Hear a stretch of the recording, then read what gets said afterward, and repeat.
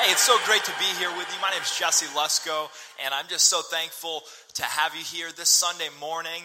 And I just want to go out of my way and really be deliberate to say, if you don't typically come to church and maybe somebody brought you, maybe a friend brought you along this morning, I just want you to know that we're glad you're here, and that our goal is just to be a place of warmth and welcome. We want to be the kind of place where you can belong before you believe or behave. And so you're welcome here. You are wanted here. And we're kicking off this new series. We've titled it Unrivaled. And essentially what the concept behind this is that something is going to dominate your life. Something is going to have your allegiance. Something will capture your affection. There's something that's going to grab your attention. Something that's going to be the predominant thing in your life. That it will take your thoughts. It will dictate what you do, how you feel, how you act. That there's going to be something in your life that is the predominant thought, the predominant idea that affects how you treat other people. There's going to be something that influences you, something that grabs your passion, something that possesses you.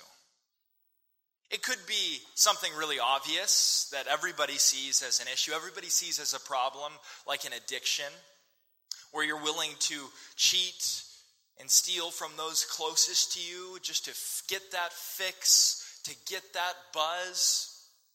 It could be something less obvious. It could be something like your family, like those closest to you. Maybe that's your purpose for living. Maybe that's where you obtain your value from, your meaning from.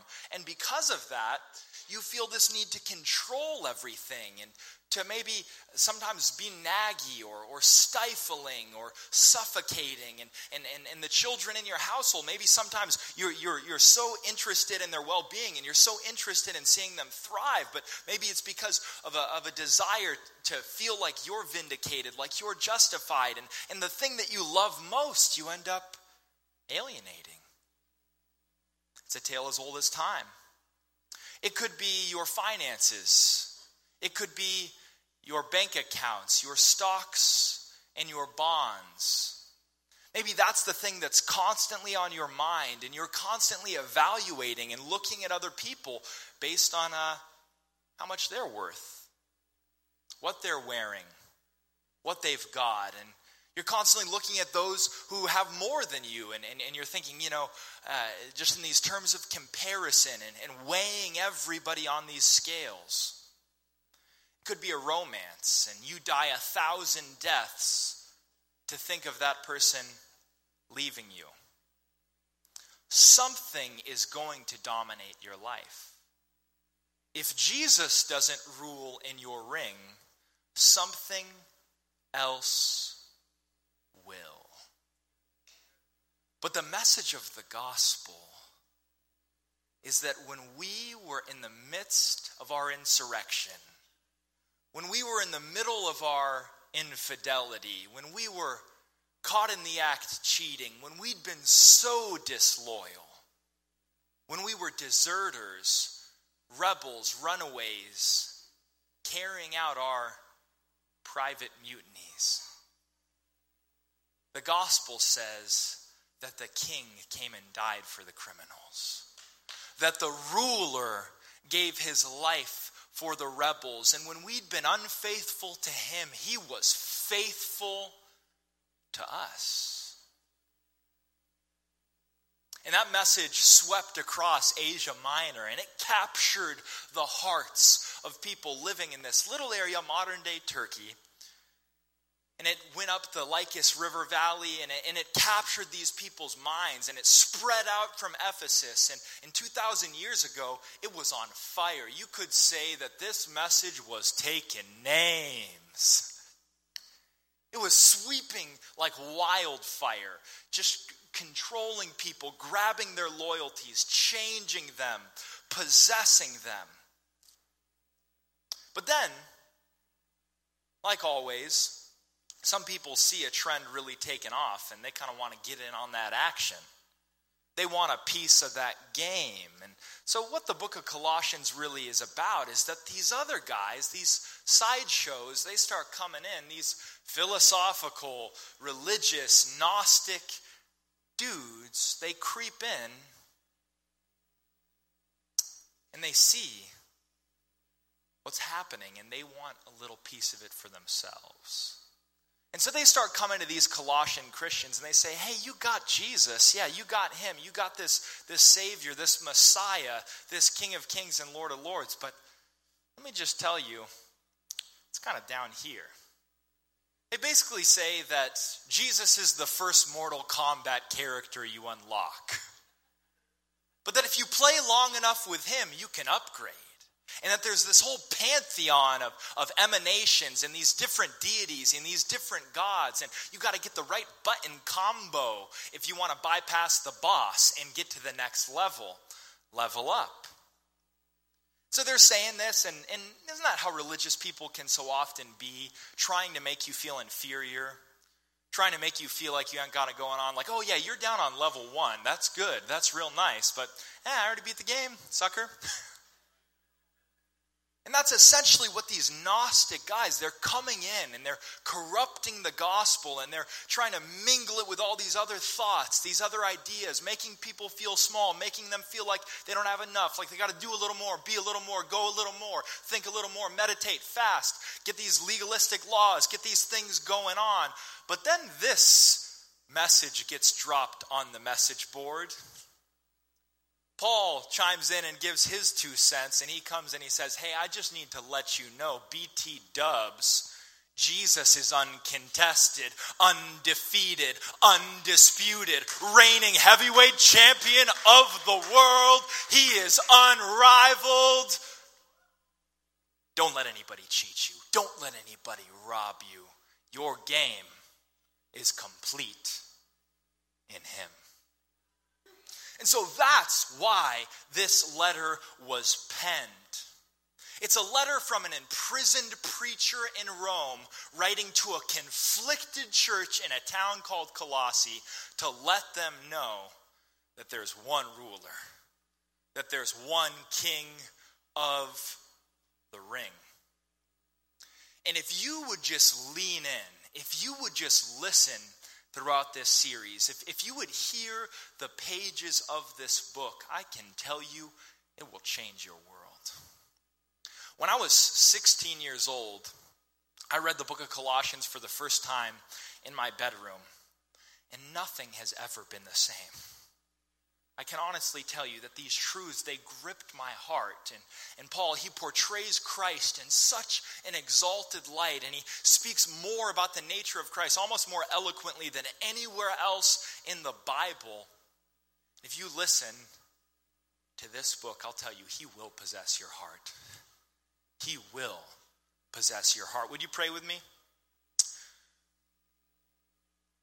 Father, I thank you that you're not a God who's indifferent. You're not a God who's detached and far off, but that you are interested in our lives. You're after our hearts. You're not looking for rules and rituals and these traditions and this fakeness and this pretense, but what you care about is our deepest loyalties, our deepest affections. I'm convinced that you're the one who crafted us. You're the one who purposed us. And at the end of the day, you know what's best for us. So we pray that we'd hear what you have to say to us through your word. We say this in Jesus' name. Amen. Would you look with me in the book of Colossians? It's a letter from a guy named Paul to some Christians in a little town in Asia Minor, modern-day Turkey, called Colossae. We're going to read it together. Paul, an apostle of Christ Jesus by the will of God, and Timothy, our brother, to God's holy people in Colossae, the faithful brothers and sisters in Christ. Grace and peace to you from God our Father. We always thank God the Father of our Lord Jesus Christ when we pray for you, because we have heard of your faith in Christ Jesus and the love you have for all God's people. The faith and the love that spring from the hope stored up for you in heaven, which you've already heard in the true message of the gospel, that's come to you in the same way the gospel is bearing fruit, growing throughout the whole world, just as it's been doing among you since the day you heard it, and truly understand God's grace. You learned it from Epaphras, our dear fellow servant, who's a faithful minister of Christ on our behalf, and who's also told us of your love in the Spirit. The first truth we're going to take out of this text really is about the author himself. It's just verse 1, just like the first word of the book. You look down in your Bible, you see Paul, right? Paul. And so the first thing we're going to really extract is just something from Paul's bio. If you were to flip over the book, open up the dust jacket, and see about the author, what you'd read is really this, that the worst enemies can make the strongest advocates. The worst enemies can make the strongest advocates. We spent our entire last series, and if you weren't here for that series, if you're joining us for the first time, I'm so stoked that you're here, so glad that you made it. You can check out the podcast, reasonchurch.com. We're able to put all of our messages up there online for you. Super easy. But our entire last series was essentially about how the religious elite were the ones who murdered Jesus. That the ultra-conservative group, the ones controlling everything and living these opulent lifestyles and judging everybody, they were the enemies of Christ. They were the ones who beat and abused his closest friends and followers. And what's amazing is that the author of Colossians was one of them. Paul the Apostle used to be Saul of Tarsus. And if you were to look at his bio in the book, if you were to meet the author, you'd read things like this. In the book of Acts it says, Saul made havoc of the church, dragging both men and women and throwing them into prison. Saul, still breathing threats and murder against the church, asked permission to go to Damascus that he might take Christians and bring them to prison back in Jerusalem. It really reminds me of Terminator. Okay, that's what it makes me think of. Just going back to the 80s for a minute, or to all of the needless sequels that have happened after that. But I mean, the first Terminator, Arnold was the bad guy, right? He was this death machine, just killing everybody, terrifying, awful.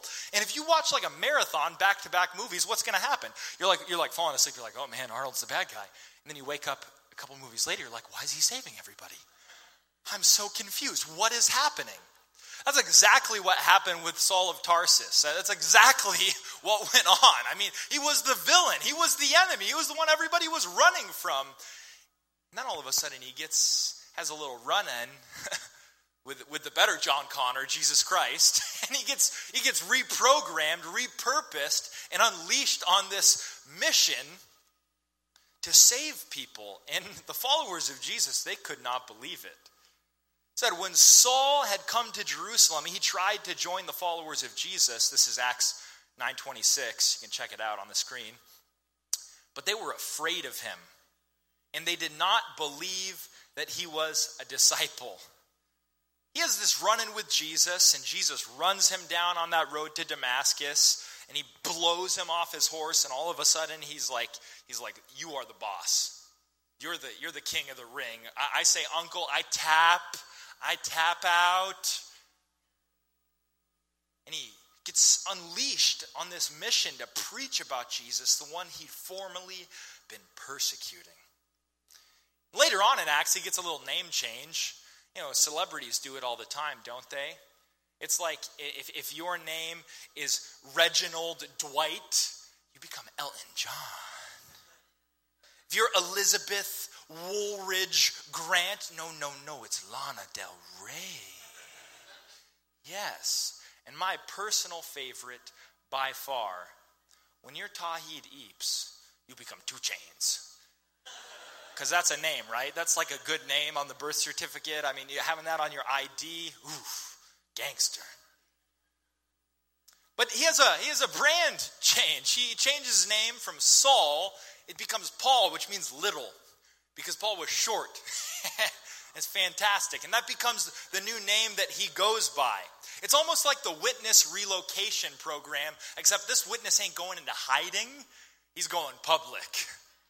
And so he's out there just letting this message loose. It's like if a leader of ISIS got saved.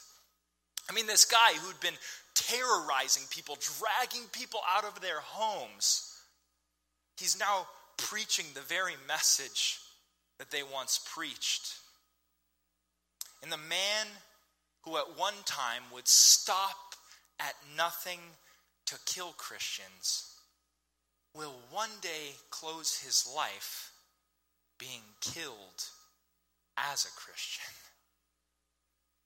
Because that's what Jesus does. He turns persecutors into preachers. He turns murderers into messengers. He turns enemies into advocates. And Paul, he becomes the strongest advocate for the gospel. And we don't have time to really get into it, but if you look at the historical case for Christianity, any historian in their right mind acknowledges that Paul was a real guy, and his conversion is one of the rowdiest proofs that Jesus really is back from the dead.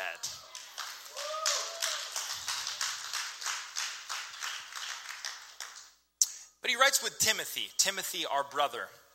Now, Timothy was this half-breed, half-Jewish, half-Greek. His dad probably bailed on him, bounced on him, had a little one-night stand with his mom.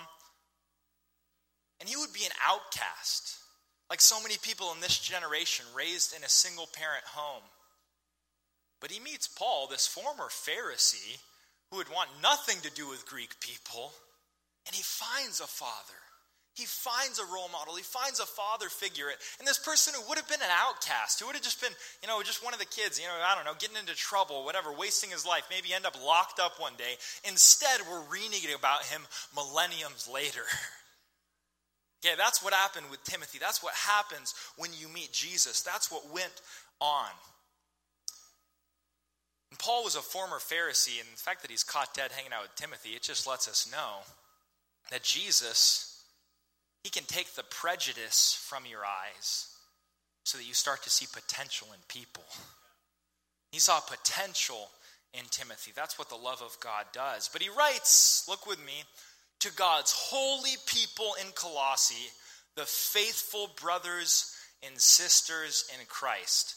Now, Paul never went to Colossae himself, but the gospel spread up there because it was so explosive. It was taking names. It spread up there. And there's this situation arising where Epaphras runs all the way to Rome to inform Paul about it, saying that there's heresy taking root, that there's problems creeping in, that these Christians are failing. They're kind of bailing out on the gospel. They're being disloyal. They're letting something else creep into the ring. They're letting these rivals get in the cage. And the Gospels, these Christians, they're really not believing all that well. But he calls them saints.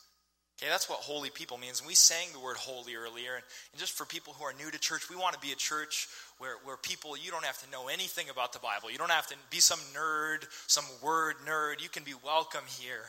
All right? But the word holy, we sang it earlier, it just means on a whole different level. On a whole different level. Just set apart, different, a different purpose, a different mission, a different way of doing everything. And he's saying, hey, you're saints, you're set apart. You're God's holy people. But they were failing. They were being unfaithful. How does he call them faithful brothers? I'll tell you what, it's because he says they're in Christ. They're in Christ. Time magazine once released an article talking about the long, long road to sainthood. And how to become a saint, quote unquote, in the Roman Catholic Church, you have to have been martyred, you have to have performed miracles or start a monastery, and that after you die, your body has to perform miracles. And then there has to be these years of deliberation where finally a council decides, yes, that person is a saint. Well, I'm sorry, but the Bible speaks a different word. The Bible says you're a saint the moment you're in Christ. And that being a saint ain't about how good you've been. It's about who you're in. It's not about how good you've been. It's about who you're in, who your trust is in. And you may have had a week that's been a disaster. You may have failed and fumbled this week. Maybe you completely fell horribly flat on your face as a believer. Maybe this week you've been failing. You've totally just gone off the rails and sinned. Hey, I need you to know that if you're in Christ, you're a saint. You're beloved, you're adopted, you're accepted, that he sees you in the faithfulness of Christ. And I'm not a saint because of who I am, I'm a saint because of who I'm in. And you're a saint too because we're in Christ, and it's his good that's on our account, not our own good. It's as if his bio gets placed over our bio, and that's how God views you. And you need to start living. You need to start living according to the good God's given you, not the guilt of what you've given into. See, the key to changing is living according to the good God's given you, not the guilt of what you've given into. How in the world is Paul the Apostle able to preach? He used to kill Christians. If anybody could have nightmares and regrets and stress about their past, it was Paul. But he had this radical encounter. It's the first thing he really says in his greeting. He says, grace. He writes grace to them, and grace, it erases your past. It puts it behind you. It gives you freedom to move forward into what God's called you to. And that's exactly what happens with Paul, and that's what needs to happen among us. Next thing you could write down is that hope up there shakes things down here. Hope up there shakes things down there. It says, we always thank God the Father of our Lord Jesus Christ when we pray for you, because we've heard of your faith in Christ Jesus and the love you have for all God's people. The faith and the love that spring from the hope stored up for you in heaven, which you've already heard in this message of the gospel. You know what?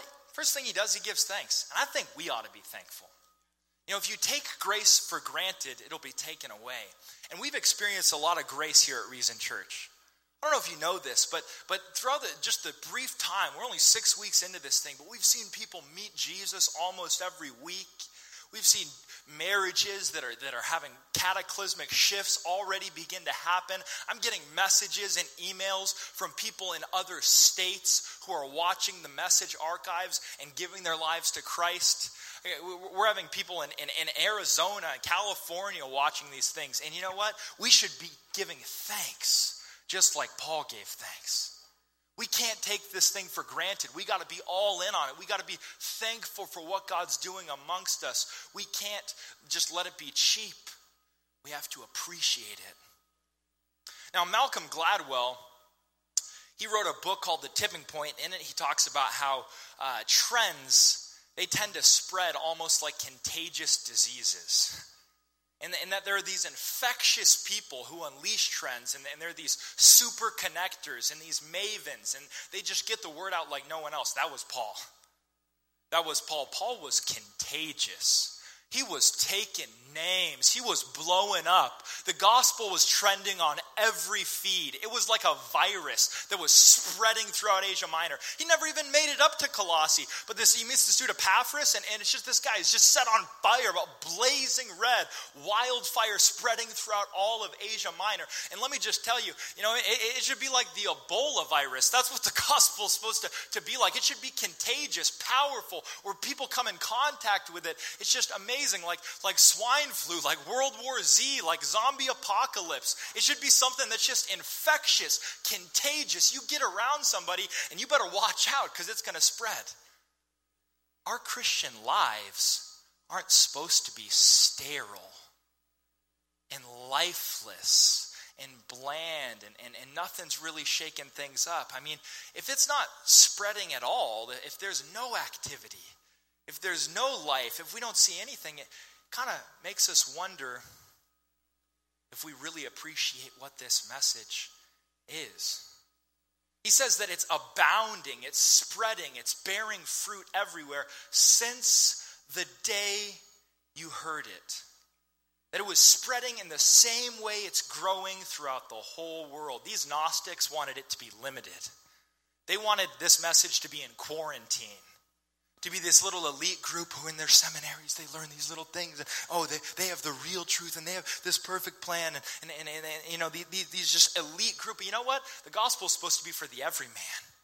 It's supposed to be out amongst the people. It's supposed to be spreading. I actually met with this pastor, and I'm sure he meant well, and I understand in the context of what he was saying, I get it. But he was saying, you shouldn't be in this city thinking like you're going to take back the city, you're going to change the city. Don't be saying like the things like that. It just seems arrogant. And I know what he meant, and I understand the idea of arrogance, but I can tell you, arrogance and confidence aren't the same thing. And if you believe God will never do anything significant through you, you just might prove yourself right. If you believe God will never do anything significant through you, you just might prove yourself right. But I read a Bible that says things like 2 Chronicles 16:9 that says, the eyes of the Lord sweep to and fro throughout the whole earth, looking for loyal hearts to show himself strong on their behalf. I believe that God is an equal opportunity employer. I believe that the only one who can thwart you is you. The only one who can limit what God does through Reason Church are the people standing in this building. The Bible says he who sows sparingly will reap sparingly. And in that context, it's talking about sowing with your finances. That's something you can do. But that metaphor is used constantly. You know what? And I kind of think instead of sowing like this, what we ought to do at Reason Church is be sowing a little more like this. I think that's what it got to be like. That's what it ought to be like. If we want to make this thing contagious, we want to make it infectious, how much are you willing to post on your social media? You want people to come to church? You want to see chairs full? Well, who are you talking about it? Are you taking the impetus? Are you taking the initiative? Are you willing to speak up? You want to see people meet in Jesus? He's an equal opportunity employer. His eyes are going to and fro throughout the whole earth. He wants loyal hearts. He wants to move. He's not reluctant. He's eager to answer. The question is, are we going to rise up? Are we willing to rise to the occasion? Are we willing to have those conversations? The only person who can thwart you is you. Now, part of what Paul gets so stoked about in this text isn't just that the gospel's blowing up, but it's that it's producing specific things. It's producing faith and love, but that are springing up. If you look at the text, we throw that back up there. It says that springing up from the hope that is reserved for us or stored for us in heaven. Now, this whole idea of hope, kind of some people seems like pie in the sky. This hope of heaven, it's not very popular in our day and age, is it? I mean, the word secular actually comes from the Latin word that means the present. Live in the now.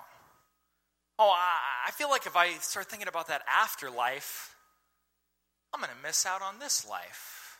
I mean, can we pretend like it's 2013 for a second and say it all together? YOLO, right? All right, let's say it. 2013.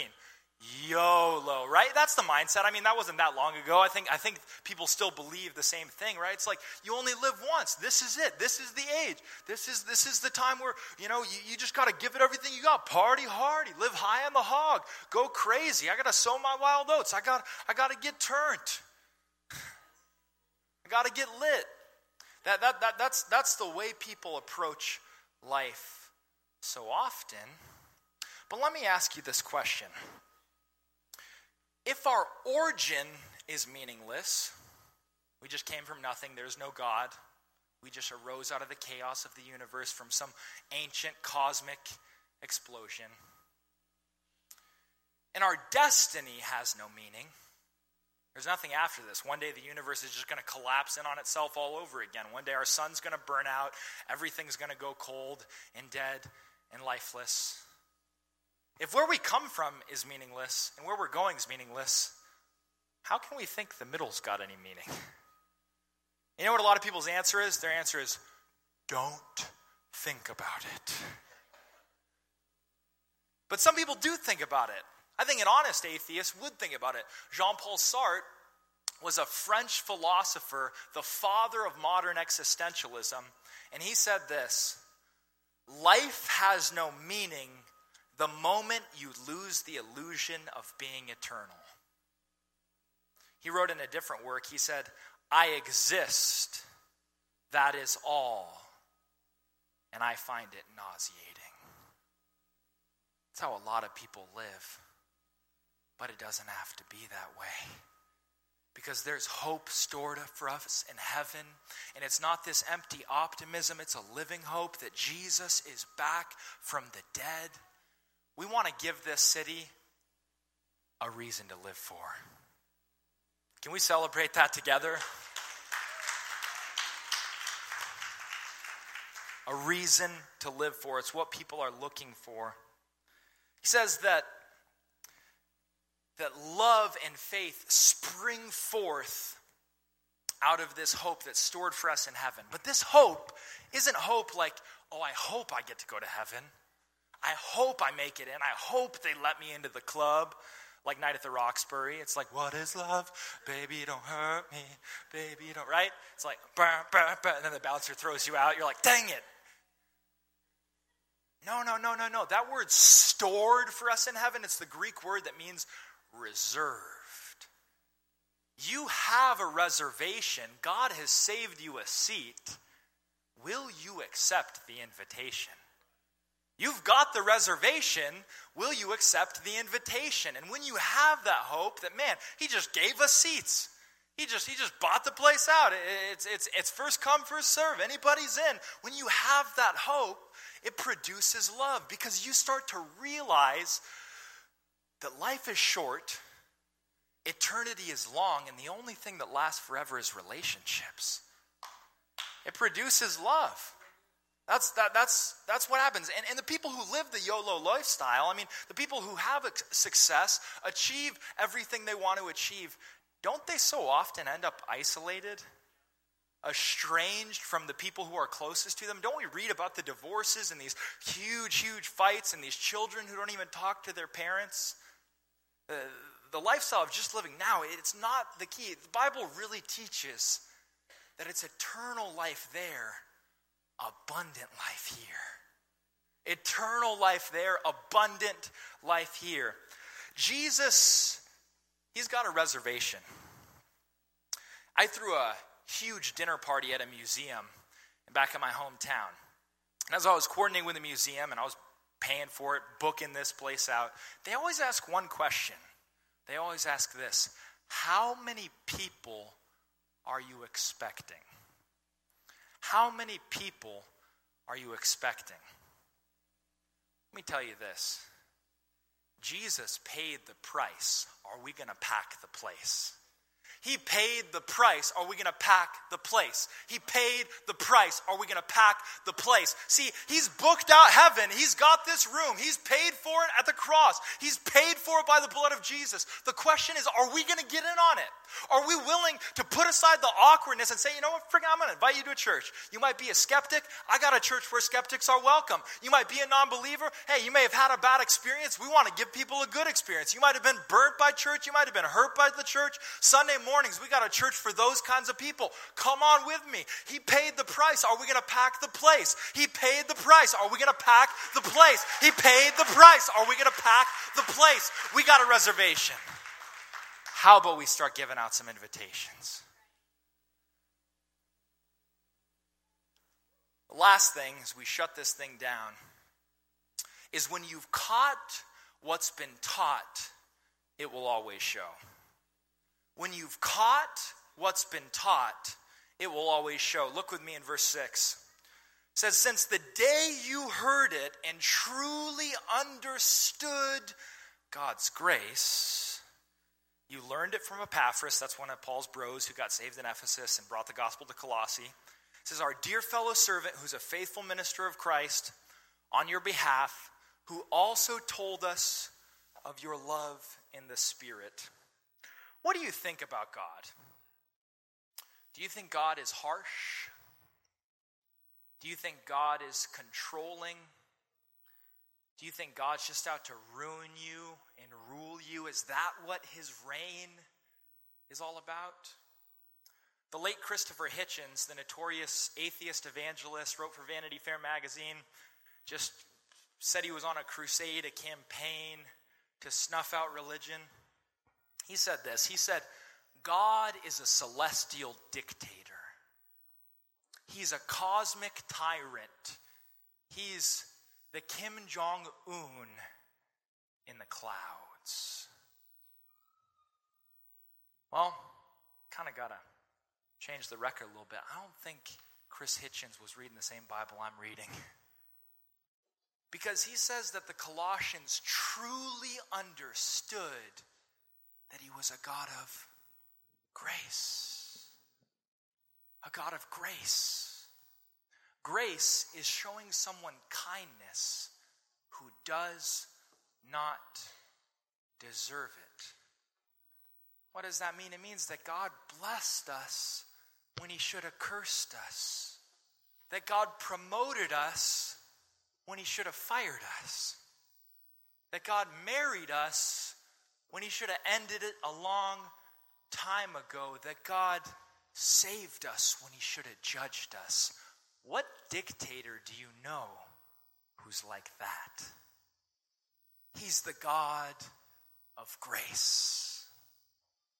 And when you really appreciate the price Christ paid for people, you inevitably begin to value people. Epaphras brought back word that when Jesus rules in your ring, you begin to look like he looks. See, leaders always reflect their followers, or followers always reflect their leaders. And if God's a God of grace, then we should be people of love. If God's a God of grace, we should be people of love. And love is such a trite word sometimes. I mean, it can seem so cliche, can't it? In all honesty, it's like, you just hear it all the time. It's so Christianese, it's so sentimental, it's so mushy. What does it mean? It means this: invest in people. Spend time with people. Value people. Make people feel important. Make people feel big instead of making them feel small. That's what love is. I mean, I can say I love Bae all day, but if I don't spend any time with her, or that's not my wife. Whoa, awkward. If I don't spend any time with her, if I don't spend any money on her, if I don't spend anything on her, she's going to start to wonder if she really is before anyone else. In love amongst Christians, in love to the world, it looks the same way. If you love people, spend some time with people. If you love people, make people feel important. If you love someone, look around the room. I mean, you can't love someone just looking at the back of your head. Meet somebody. If you love people, they're gonna feel it. They're gonna know what it's like. When Jesus said he loved us, he didn't just say it. He showed it by the grace he gave us and the sacrifice he made for us. And if we love people, they're gonna feel it. What I'm really wanting you to grasp, what I want you to understand, is essentially this. I want Reason Church to take some names. I want this church to spread. I want it to be infectious. I want you posting on your gram. We made it easy. It's on the Reason Church website. I want you handing out invites. I want you talking to people. Why? Why do I want Reason Church to take some names? Because we know the name that is above every name, and followers always look like their leader. The reason why I want Reason Church to grow is because he's a good king. He's a good ruler. He ain't no tyrant. He's the God of grace. He's the King of kings. He's the Lord of lords, Lord of the ages. He's the author of life. He's the ruler of existence. He's the name that is above all names. And at the name of Jesus, every knee will bow, every tongue will confess to the glory of God the Father. He's our reason. He's our reason. He's the name. He's the name. Stand to your feet. Get up in here. Get up in here. He's our love. He's our life. Let him reign. Surrender.